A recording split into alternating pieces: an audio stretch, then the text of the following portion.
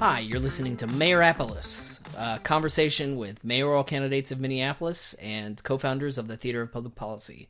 Our typical podcast show involves us taking an interview from one of our live shows where we do improv comedy about a political issue or social idea. In this case, we decided that we wanted to get the candidates going deeper than talking points, to say not only what they wanted in the city, but what policies they'd pursue to make it happen, and how they'd get them done. Our guest this episode is Nekima Levy-Pounds. A former law professor, civil rights attorney, and blogger, Nekima Levy-Pounds has been working for social and racial justice in Minnesota and beyond for years. She also previously served as the president of the Minneapolis NAACP. The conversation with Levy-Pounds touched on how her approach to engaging and convening citizens would differ from previous mayors, how she would aim to shrink or close the wealth and opportunity gaps in the city, and her views on handholding. So, hello, my name is Tane Danger. I am the co-founder of, I forgot what I was for a second. I am the co-founder of the Theater of Public Policy with Brandon Boat, who's here. And we've been doing a series of interview conversations with the folks running for mayor of Minneapolis. They've been fun, I think. They've been fun for us. Seemingly people have enjoyed them.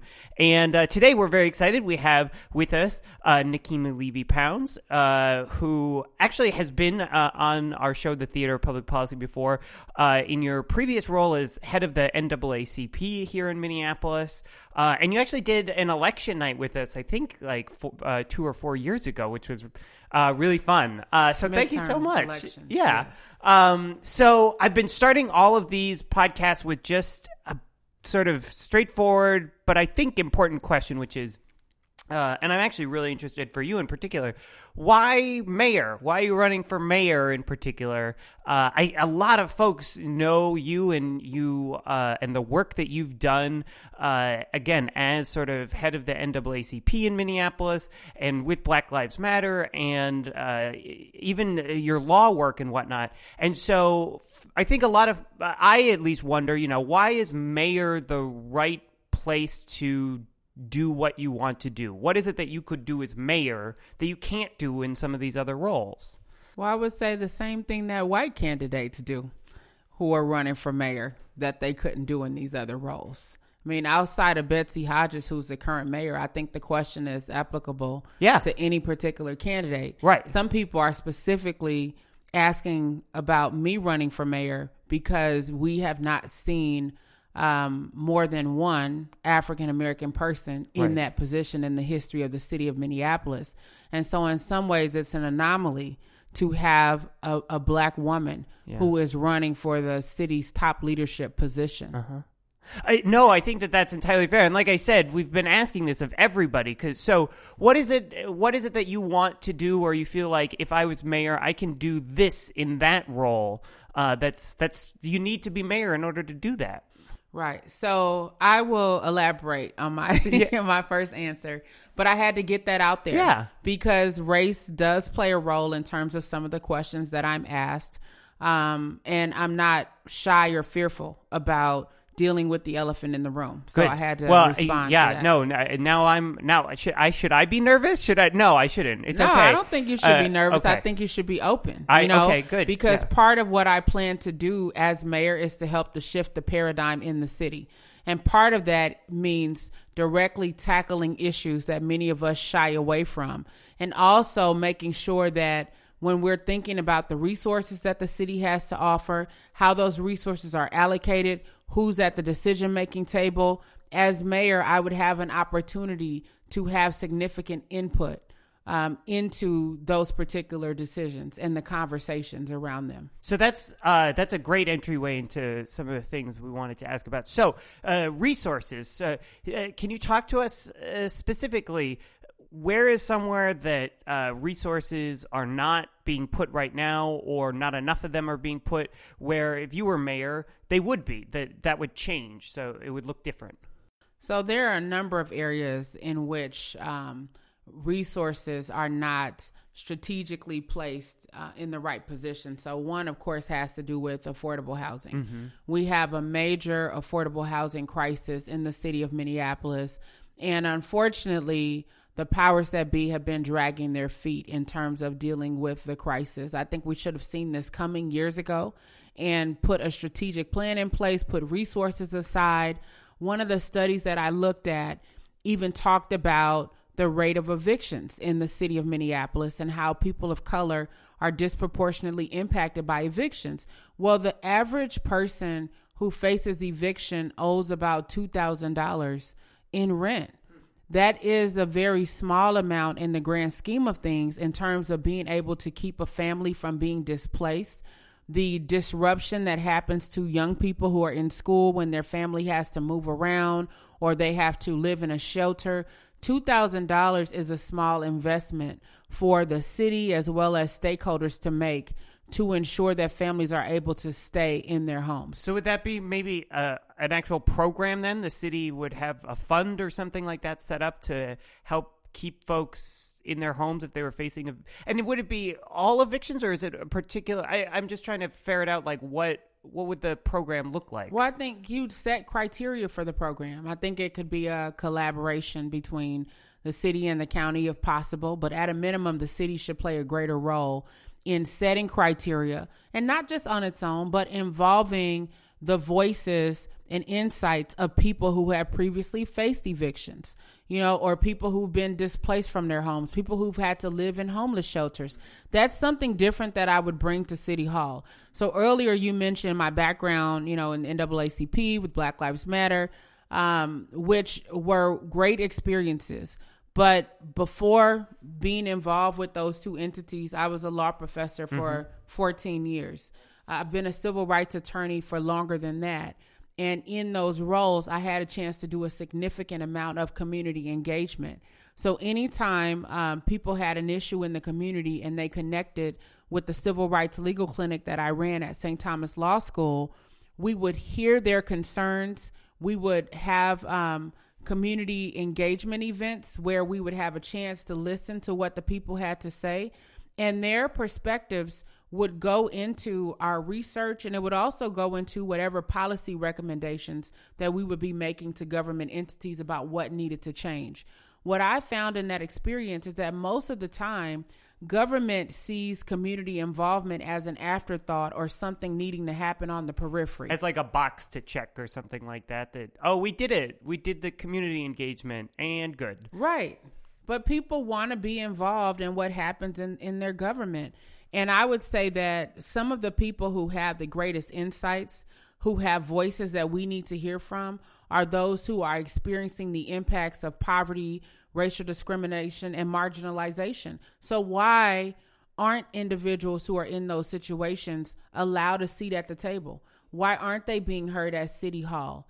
Why aren't their insights being incorporated into some of the policy decisions that are being made? That's the type of energy that I would bring to the city, making sure the voices of everyday ordinary people are being heard and being taken seriously. This question of engaging folks is something I'm really interested and passionate about. I mean, it's why we started the Theater of Public Policy, in part to try and make some of these things more engaging for a wider and broader audience. So I'm curious, how do you do that potentially as mayor? And maybe there's aspects you could point to or show us from when you were doing the law clinic and things. So, how do you try and get folks who haven't traditionally been at the table, part of the process, get them in to be there?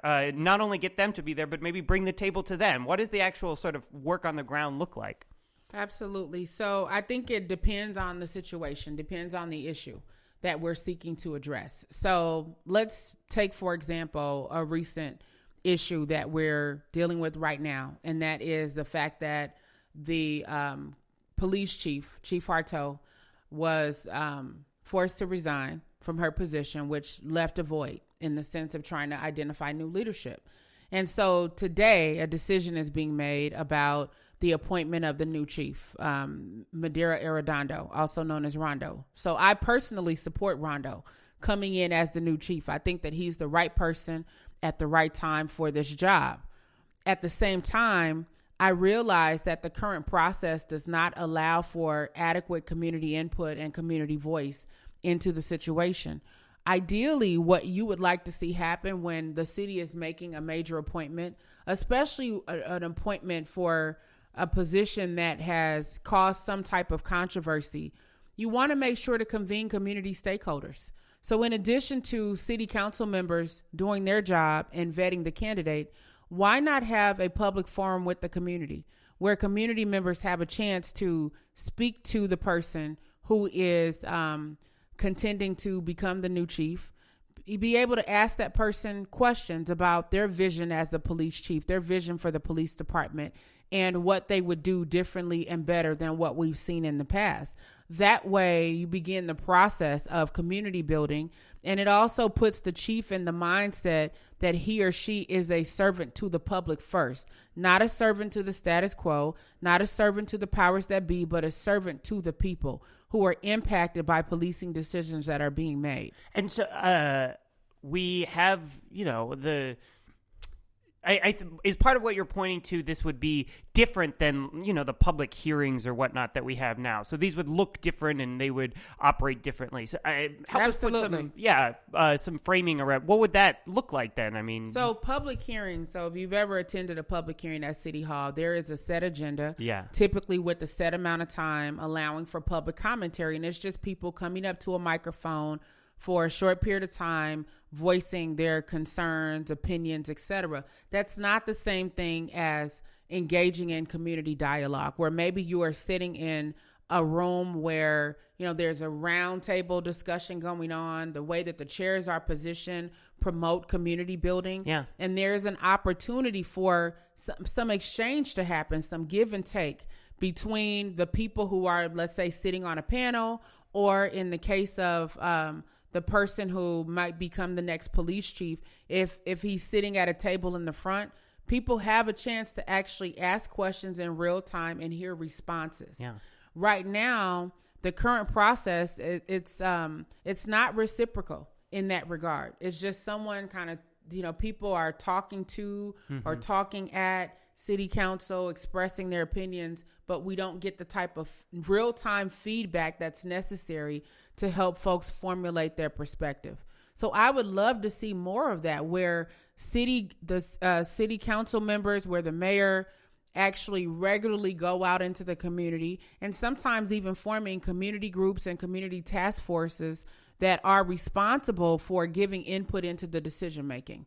So back when I was president of the Minneapolis NAACP, we actually proposed a huge challenge to the Minneapolis Public School Board about their selection of a new superintendent. We actually wound up shutting down the school board meeting in which the school board was going to bypass community input and install a new superintendent. They were going to vote, right on the spot, without people having a chance to weigh in. So we felt that we had no choice but to shut down that school board meeting. And by shutting it down, it just meant standing up, in the front of the room, chanting and giving speeches about why there should be community voice, why we didn't want to see the school board take matters into their own hands in a situation of this magnitude.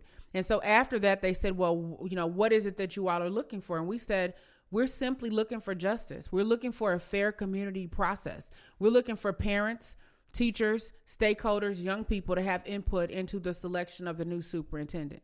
And so after that happened, the school board actually pushed pause on the process, and they took in the information from the Minneapolis NAACP and worked to develop a community-based process that happened over a period of time, and that allowed community members to actually interview and vet the candidates and to submit information to the school board about their first choice and why. That, to me, is a clear example of how government stakeholders can strategically engage the community and make people feel as though they're a part of the process. There's something, this is slightly tangential to this, but I have thought about it. If you're elected mayor, it is entirely possible, maybe not likely, but that your roles would be reversed someday. Maybe somebody would be protesting you because that sort of naturally happens when you end up in a position of authority. And that would be so, weird, like all of a sudden now you're on the other side of it. Have you thought about What would that mean? Like, and do you then, as a mayor, sort of encourage that? Do you say, like, yeah, this meeting, even though I'm the mayor and, I'm running it, this should get shut down? There might be circumstances in which people are so enraged or upset about an issue in which they feel that government leaders have ignored what they have to say, that sometimes you have to push the brakes on your agenda as a government leader. Yeah. So I understand that, as being someone on the other side who, is at times very frustrated, with the way in which government operates and the fact that people typically don't have a voice in the process. I would actually do my best to ensure that we allow adequate time for people to speak both in and outside of formal meetings. And also, as I said before, setting up meaningful, authentic, and community engagement processes where people have a voice long before the ultimate decision is made. So I think that is what leads to a lot of the frustration. But at the end of the day, I focus on community building, community engagement, making sure that people have a voice, and making sure that I'm doing my best to make decisions that are in the interest of justice and not just in the interest of political expediency. So we've already touched on a batch of the things that we've been wanting to ask about, but I'd love to circle back to the affordable housing piece because it's really become a big part of this campaign. A lot of folks are talking about it, and we got a lot of questions when we put out about it. So you've already talked a little bit about moving some of the resources toward that. I'm wondering how else would that program would trying to increase affordable housing look under a Levy-Pounds administration? What would be different than it is now potentially if you were mayor? Well, I think one of the things that did not happen before was a strategic plan being put in place to make sure that we're not gentrifying certain communities in Minneapolis, particularly areas of the north side that are experiencing gentrification. And you ensure that you're not gentrifying those communities by making sure that there's a certain number of affordable housing units that are available, making sure that there are policies in place that hold slumlords accountable, for example, when they're ready to push people out of the community. We're seeing that happen a lot. Not necessarily, some of the people are slumlords and some are landlords who are looking to make more money in a very tight housing market. And so one of the things that is necessary is for the city to have more leverage with those landlords. We saw this happen in a case involving Lisa Bender, who is a city council member, yes, in which an ownership group of rental properties had a previous connection to Lisa Bender. They had supported her campaign in the past, and she had a relationship with them. And so that those particular owners had sent letters out to tenants saying that there were going to be dramatic rent increases. And so those community members and those residents organized, and they were trying to figure out what to do. Lisa Bender attended that meeting. And from my understanding, as she was hearing concerns by residents, she actually reached out to the owners of the property and had some type of exchange with them. Well, by the time it was all said and done, they agreed to actually freeze, the amount of the rents. It was covered in the media in a couple of different articles. I thought that was a very powerful demonstration of what city leaders can do when they have a pre-existing relationship with some of these property owners, when they're able to leverage those relationships for what is in the best interest of the people. Many of the city council members, if not all, should have that same type of influence when dealing with folks who own property within their particular wards. I don't think that that's currently the case, but it needs to be the case. I've heard plenty of stories of elderly people, immigrant populations being pushed out of their apartment buildings without adequate notice of rent increases. Yeah. We know that it's difficult to have rent caps because of, what the law says, but that's something I think should be revisited. Do you think with the legislature? Some folks have asked about rent control in Minneapolis. I mean, is that something that you would think that the city should at least pursue or look into if they can under state law? Absolutely. I think that the city has to be more vigilant and more proactive about going to the state, about making the connection with legislators who might have some empathy about the affordable housing crisis that is impacting the city, but also our region, and pushing them to do the right thing, to make changes to the laws. And that's not the only law. That's one important law that needs to be addressed. But another law has to do with the fact that in Minnesota, there are no residency requirements for police officers. So you have in Minneapolis over 90% of officers who do not live in the city of Minneapolis, which is creating a whole host of issues. Yeah. You have folks coming in, patrolling the community from suburban communities, from outstate Minnesota, who have no real nexus to the people that they're supposed to protect and serve. That means that there's not as strong of an opportunity for building positive police community relations. That means that people may be less apt to cooperate when a major incident happens because they don't know the officers who are patrolling their communities. So would you, if you, and I've talked with folks about this, and the counter that they say to this, because at first blush, I think a lot of folks are like, oh, of course a police officer who patrols Minneapolis should live in Minneapolis. The counter that I've heard is, well, if you're a police officer and you live in the city you patrol, then you're always on duty. That you're basically, you never get to go home because your work comes with you, because everybody knows, oh, you know, Sergeant Jenny is the police officer and we'll just go and knock on her door whenever. And so a lot of police officers end up not living in the city they work in for that reason, because it's high stress. But so you could say that about any position that's paid, that is one that's notable or of leadership. That's like saying city council members shouldn't live in the city of Minneapolis because they're always going to be on duty. Yeah,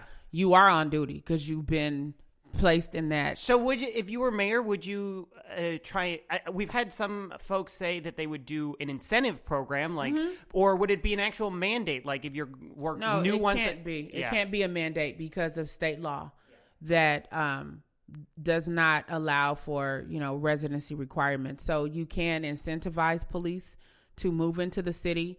But you can also try to challenge the state laws. I mean, I have experience with that from my role as a law professor and a civil rights attorney, going to the state legislature to challenge laws and bills that I think may have a negative impact on the public, and sometimes actually putting forward initiatives and ideas for bills that would be positively received by the community. So, for example, when you look at the body camera situation, that all came to surface after Justine Damon was killed by police, where everybody was wondering, well, why weren't the police wearing their body cameras? You even had, you know, the chief, the mayor saying, well, we don't know. And the reality is they don't know because of the policy that allowed for so much discretion on the part of officers to turn their body cameras on and off. Now, I was at the state legislature when the body camera bill was being heard, and I was one of a group of public policy advocates that argued against the current iteration of the body camera bill because it was a very pro-police bill. It gave a lot of discretion to each jurisdiction to determine when officers would have to turn their cameras on and off, how long data would be stored, et cetera, and how the data could be used. I just thought, you know, this is going too far. There's not enough public input to make sure that we're striking a balance between what's in the best interest of the public, the victim, and law enforcement. And so as a result of that bill, it allowed the city of Minneapolis or the Minneapolis Police Department to put a body camera policy in place that gave way too much discretion to police. That to me is hugely problematic. Number one, the Civilian Review Oversight Council had actually recommended changes to the city's proposed body camera policy, trying to address those matters of discretion and also bringing in best practices. The police department did not take those recommendations seriously.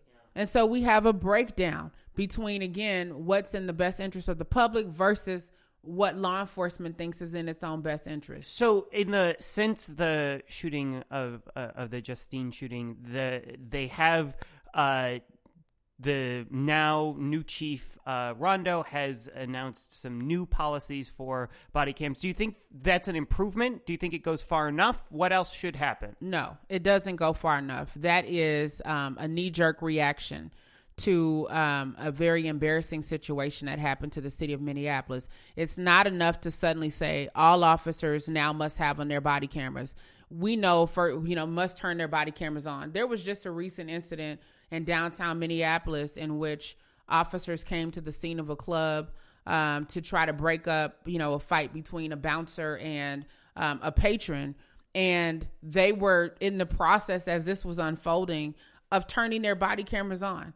And a bystander captured a bouncer punching a patron in the head. So there was violence between them, and the police were standing there.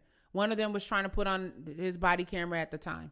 So just putting a policy in place as a knee-jerk reaction is not enough. So what do we do? I mean, how do we change it? Well, you go back to the recommendations that the Police Civilian Review Oversight Council. I hope I'm saying the name right. Easy for you to say. Yeah, right. I think the PCOC, but OC, that was a good show.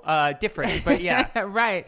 So they have a lot of sound policy recommendations that should be incorporated into the current body camera policy. So that means having folks from PCOC and community members who are sort of acting as watchdogs and law enforcement and government stakeholders sitting at the table together to identify which of those policies should be incorporated into the current body camera policy for the city.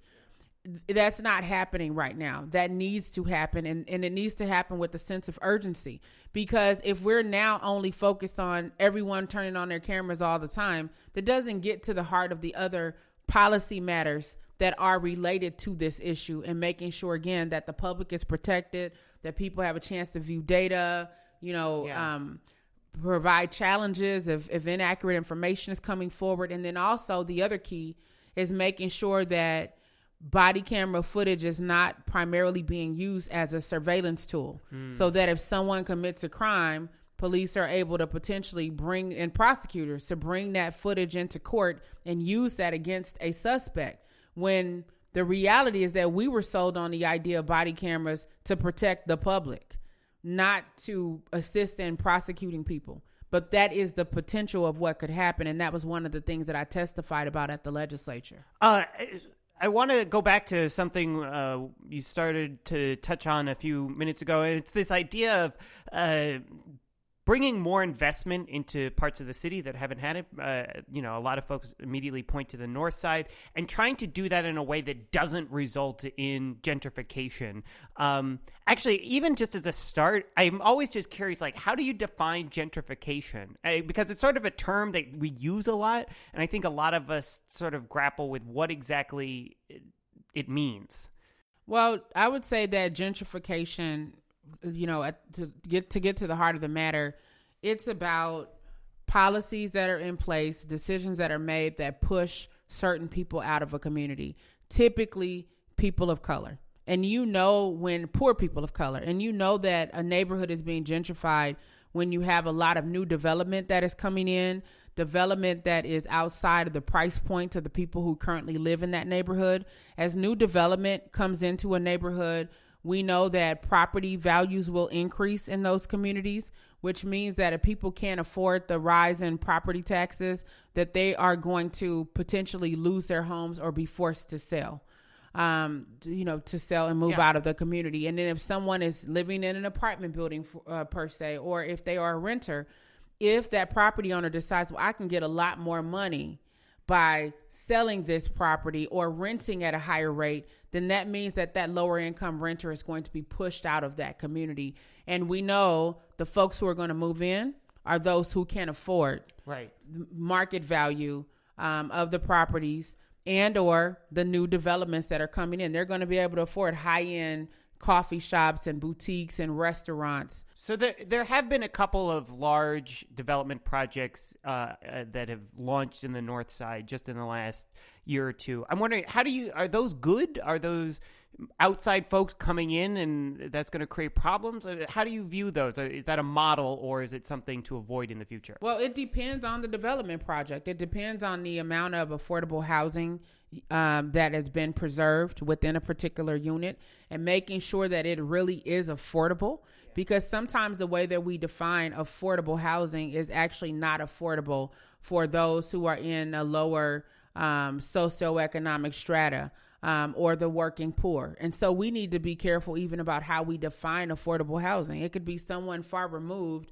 making the decision that a certain amount is affordable when that's not really the reality for the people who want to live in that community. Do you have a definition for sometimes people say this percentage of the poverty line or whatnot. I mean, where should that be? Well, if I remember correctly, folks say that typically you should not spend more than a third of your income, on housing.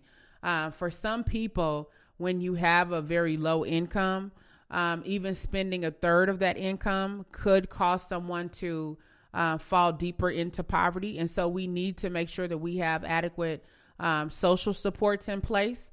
But at the same time, we need to make sure that there is adequate economic opportunity available. People being able to go to work, make a livable wage, and support their families so that there's stability within the home, which leads to more stability in the community. So how do, this is sort of an unfairly vague question, but how do we do that? So if we're looking at sort of the North Side as a case study for some of these different forces pushing up against each other. You want to create new economic opportunities. You don't want to do it in a way where it's going to push people who are already there out.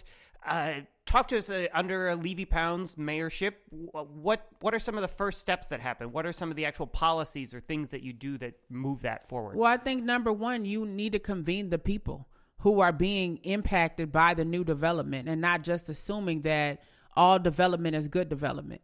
And just because someone has the leverage to pull lawmakers behind closed doors doesn't mean that they're operating by standards that are in the best interest of the public. And so you need to have folks who are watchdogs, if you will, who are paying attention to the development that is being approved for the city. And they're asking the tough questions regarding affordable housing units. How is this going to cause displacement in the community?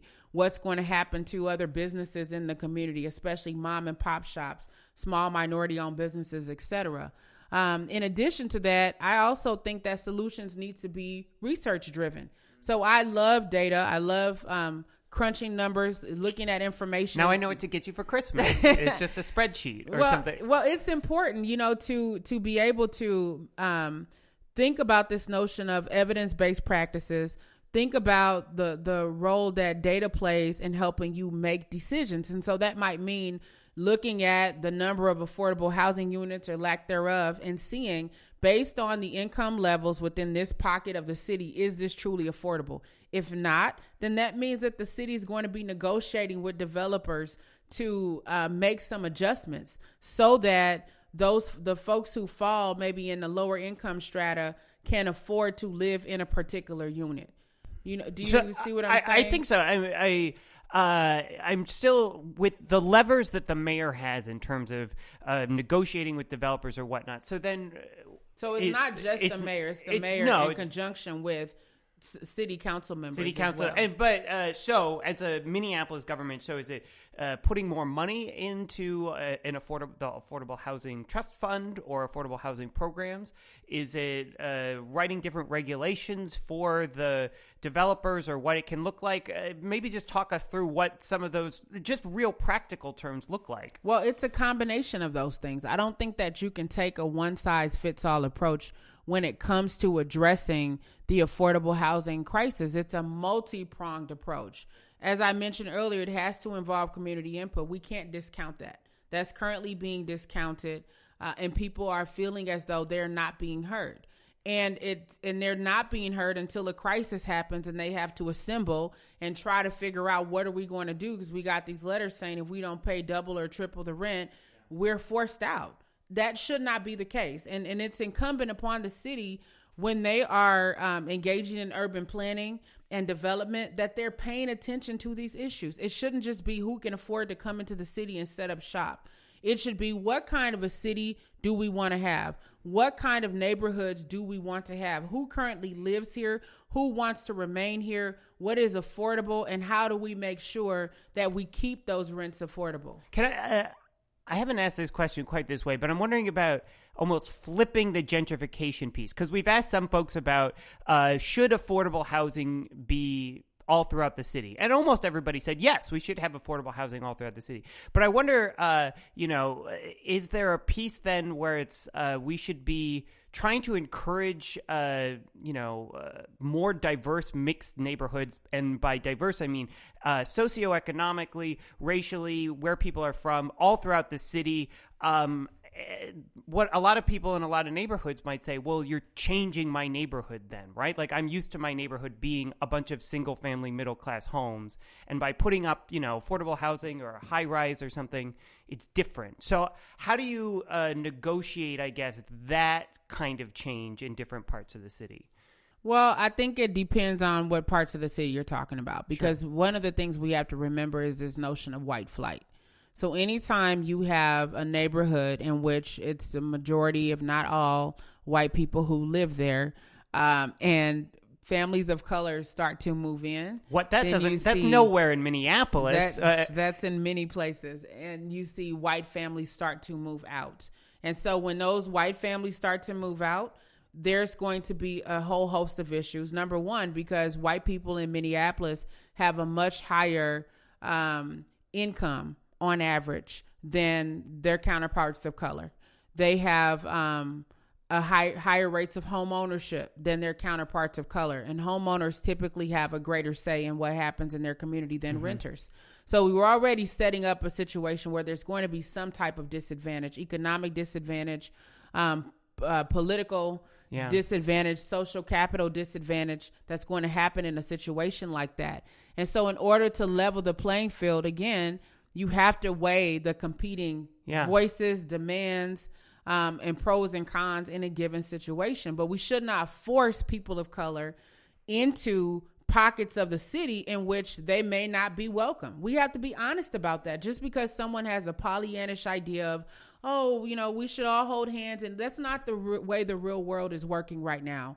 I have seen people of color who have moved into suburban communities seeking a better quality of life, seeking higher quality of education for their children, only to be treated like second and third class citizens within those communities, only to have their children being discriminated against, only to apply for jobs and to be told that they are not qualified for the position. And so we cannot continue to set people up like that. If they are in a community in which there is a high percentage of people of color, that's not necessarily the problem. The problem is the lack of economic opportunity that's helping to fuel public safety issues, helping to fuel higher rates of poverty and economic disenfranchisement. That is the key issue. We're used to enclaves. When you look at other communities of color, you can look at the Somali community, the Hmong community. You can look at Rondo, the community in St. Paul that was an African-American community that was prosperous, that was divided by the freeway. Those are enclaves, cultural enclaves that are set up that actually have more of a protective mechanism for particular ethnic groups. That's interesting. So you're saying that there's something to value in that we shouldn't necessarily be trying to. I would just like to say, even though you said that the world isn't all made up of just we're holding hands. We have been holding hands throughout this entire interview, all of us. So I want to circle back to something that you touched on that's of a lot of interest to me. You mentioned a lot of this stuff is not just the mayor doing it. It's mayor and city council. One of the things that's really interesting about you is that you're not running for the DFL endorsement. You're running just as But I am a DFL candidate. You are a DFL candidate. You're running as an independent. I'm wondering. No, I'm running as a DFL candidate who didn't seek endorsement. No one got the endorsement. No one got the endorsement. So all of us are running as DFL candidates. All running as We're DFL? all the same level playing field. Also, yes. well, that kind of. that kind of upends my question I was going to ask. I'll ask it anyway, which is just you end up in as mayor and you didn't go for the endorsement or whatnot. I wonder if you've thought about how working with the city council that, are folks who did all pursue their endorsement from the DFL and whatnot, with a couple of exceptions. That shouldn't matter. It shouldn't matter, you don't think? No, why would it matter? I don't know how political alliances work very well. I mean, this is all new to me. I mean, if I'm a DFL candidate, that should be enough. If I'm bringing sound policy positions to the table, that should be enough. If I'm bringing experience to the table, that should be enough. Okay. Well, that quite answered my question. So let's touch on a couple other things. We have talked a little bit about police already, and particularly with body cams and some of that kind of stuff. I'm wondering, though, what else looks different if you're mayor in terms of policing. Does training look different? Do policies around the police look different? Recruiting or training? What of that actually? Can you give us like the meat of what changes? Well, I would say that one of the things that would change is the fact that I would push for a community policing model and work with the chief to make sure that we have that in the city. Right now, we don't have a strong model of community policing. Do you think that what we have now is just sort of window dressing of? Yes, it's absolutely window dressing. There are national models of community policing that are effective. So we would have to determine what is the most effective model for the city of Minneapolis and to implement that model. Can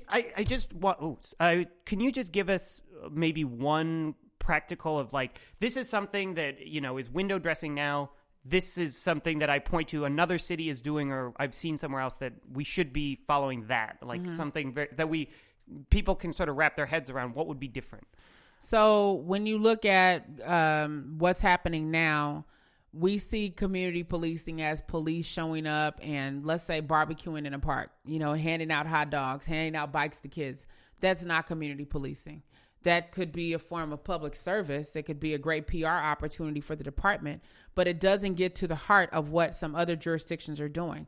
So when you think about community policing, that means you strategically have certain officers walking the beat in certain communities, getting to know the people who live there, building relationships. That way, when major crimes occur, people are comfortable picking up the phone, having a conversation with those police officers who walk the beat. Why? Because they're in relationship together.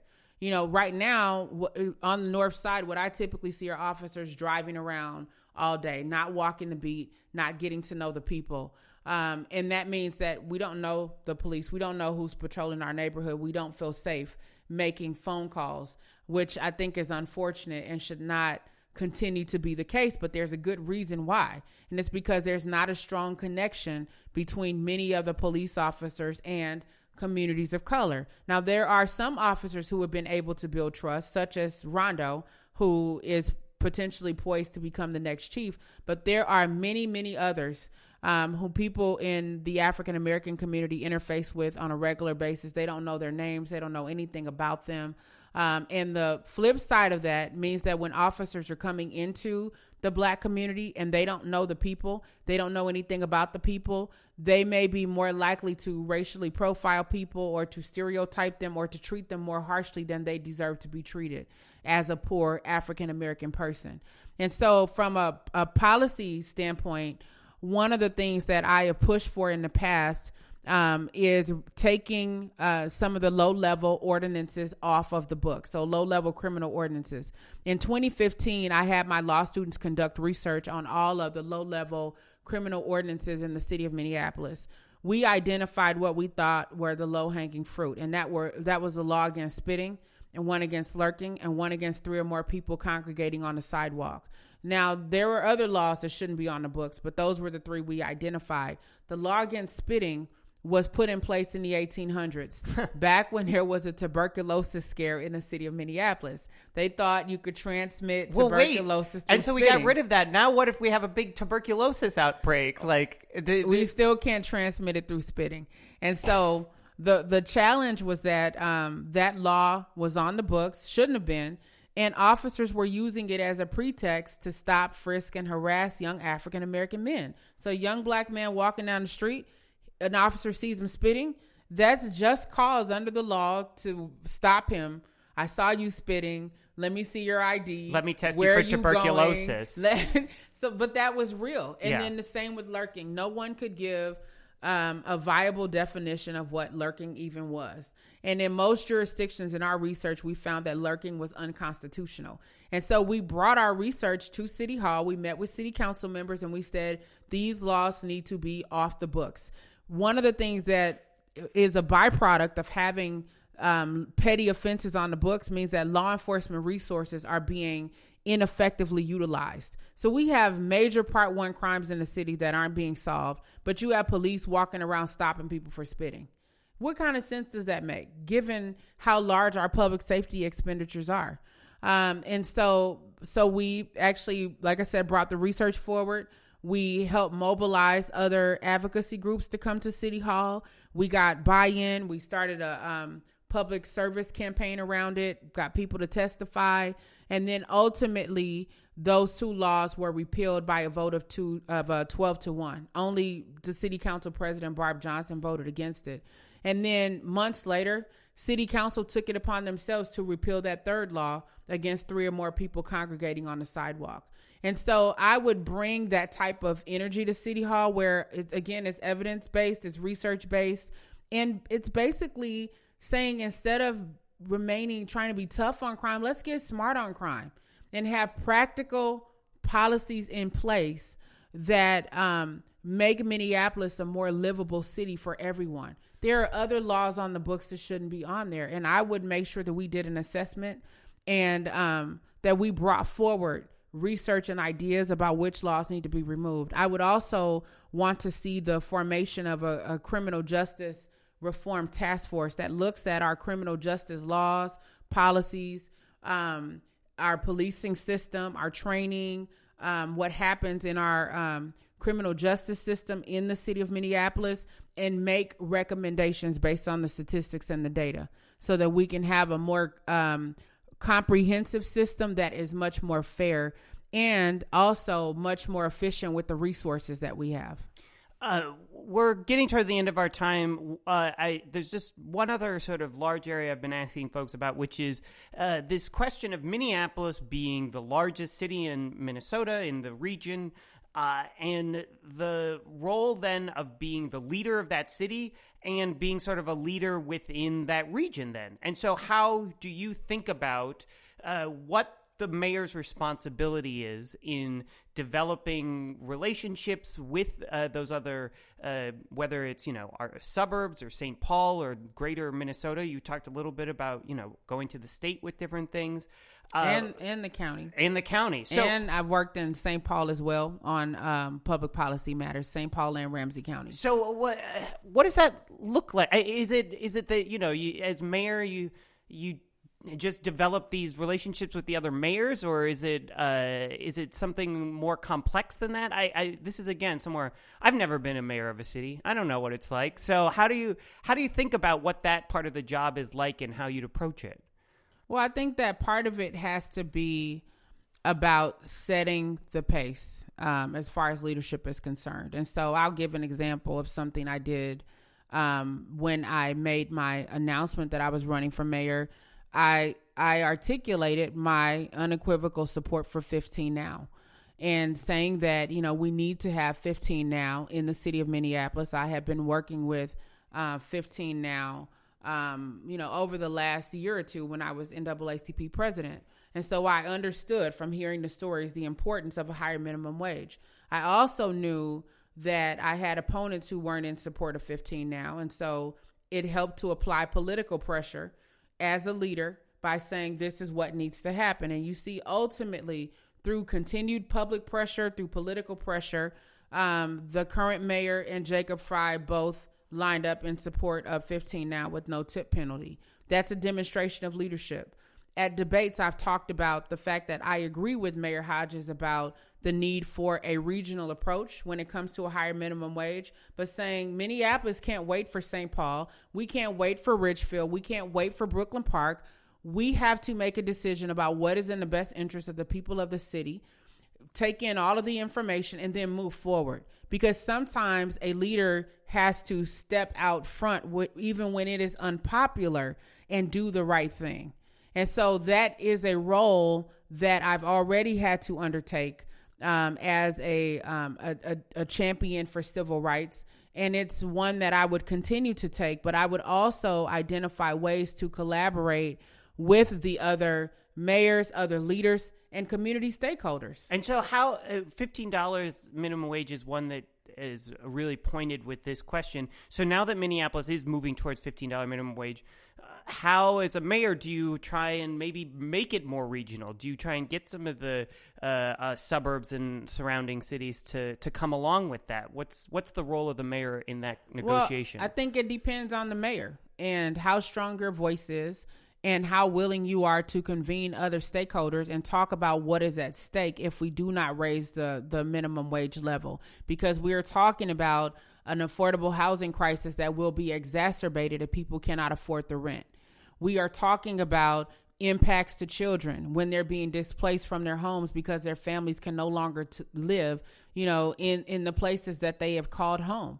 We are talking about greater levels of investment in public safety when people are resorting to survival crimes because they cannot afford to put food on the table. So we're going to be spending money one way or another. We might as well be proactive about spending money on things that are going to yield positive results for the community as opposed to some of the negative results that we're talking about. And so a mayor has to be able to be a leader in those situations, a servant leader, who is sitting down, hearing the concerns from some of the other mayors, some of the other leaders, and engaging in problem solving to say, how do we push against the status quo, and how do we make sure that we are taking into account what's in the best interest of the people, and how do we make sure that we are willing to put our own political ambitions aside for what's in the best interest of the residents that we are supposed to serve. So that is the core of who I am and what I'm about, and that's the energy and spirit that I would bring forward. And it's not much different from what I've already been doing as a layperson, trying to help push the conversation towards equity, towards justice, towards doing the right thing, towards using research, and towards refusing to give up in the face of adversity. So the last question that we've been asking everyone, and there was a question Brandon came up with, is, okay, let's say you're mayor and you can do one big policy thing that you can get a mulligan on. You can take it, if it doesn't work out, you can take it back. So what's one thing you would do that would be super high risk but super high reward? And again, you can do it, and maybe because it would have huge, great impacts, but there's a high risk of maybe not working. So we're going to give you, in this magical scenario, you can take it back, and then it's like it never happened. I would take the majority of empty lots in the city, work with the developers to build low-cost homes that are beautiful, that are energy efficient on those lots, and offer them for $1 to the poor and the working poor. That is like one of you. That was a very good answer. Not all of our guests have taken quite as good advantage, I feel like, of this. So some of them kind of used it to talk about something else or not really dream that big. That's a very big, taking a whole bunch of, and with what kind of houses? I don't know. We can just keep dreaming about them. Yeah, beautiful, energy efficient homes. I mean, which solves a whole other host of environmental issues as well. And $1 each. So $1 each, just like we've offered land for $1 to developers, with asking very little in return. Why can't we offer homes for $1 to people in need and give them a chance to build wealth and build equity and set the pace for the next generation and their families? Wow, that is a wonderful note to end on. I want to say a tremendous thank you to Nekima Levy-Pounds for joining us on this podcast. So thank you so much. I still never know exactly what to say to folks. Good luck on the campaign trail. Sure, have fun. That's fine. Yeah, good luck is fine. Okay, good luck on the campaign trail. Yeah. Thank you. Thank you.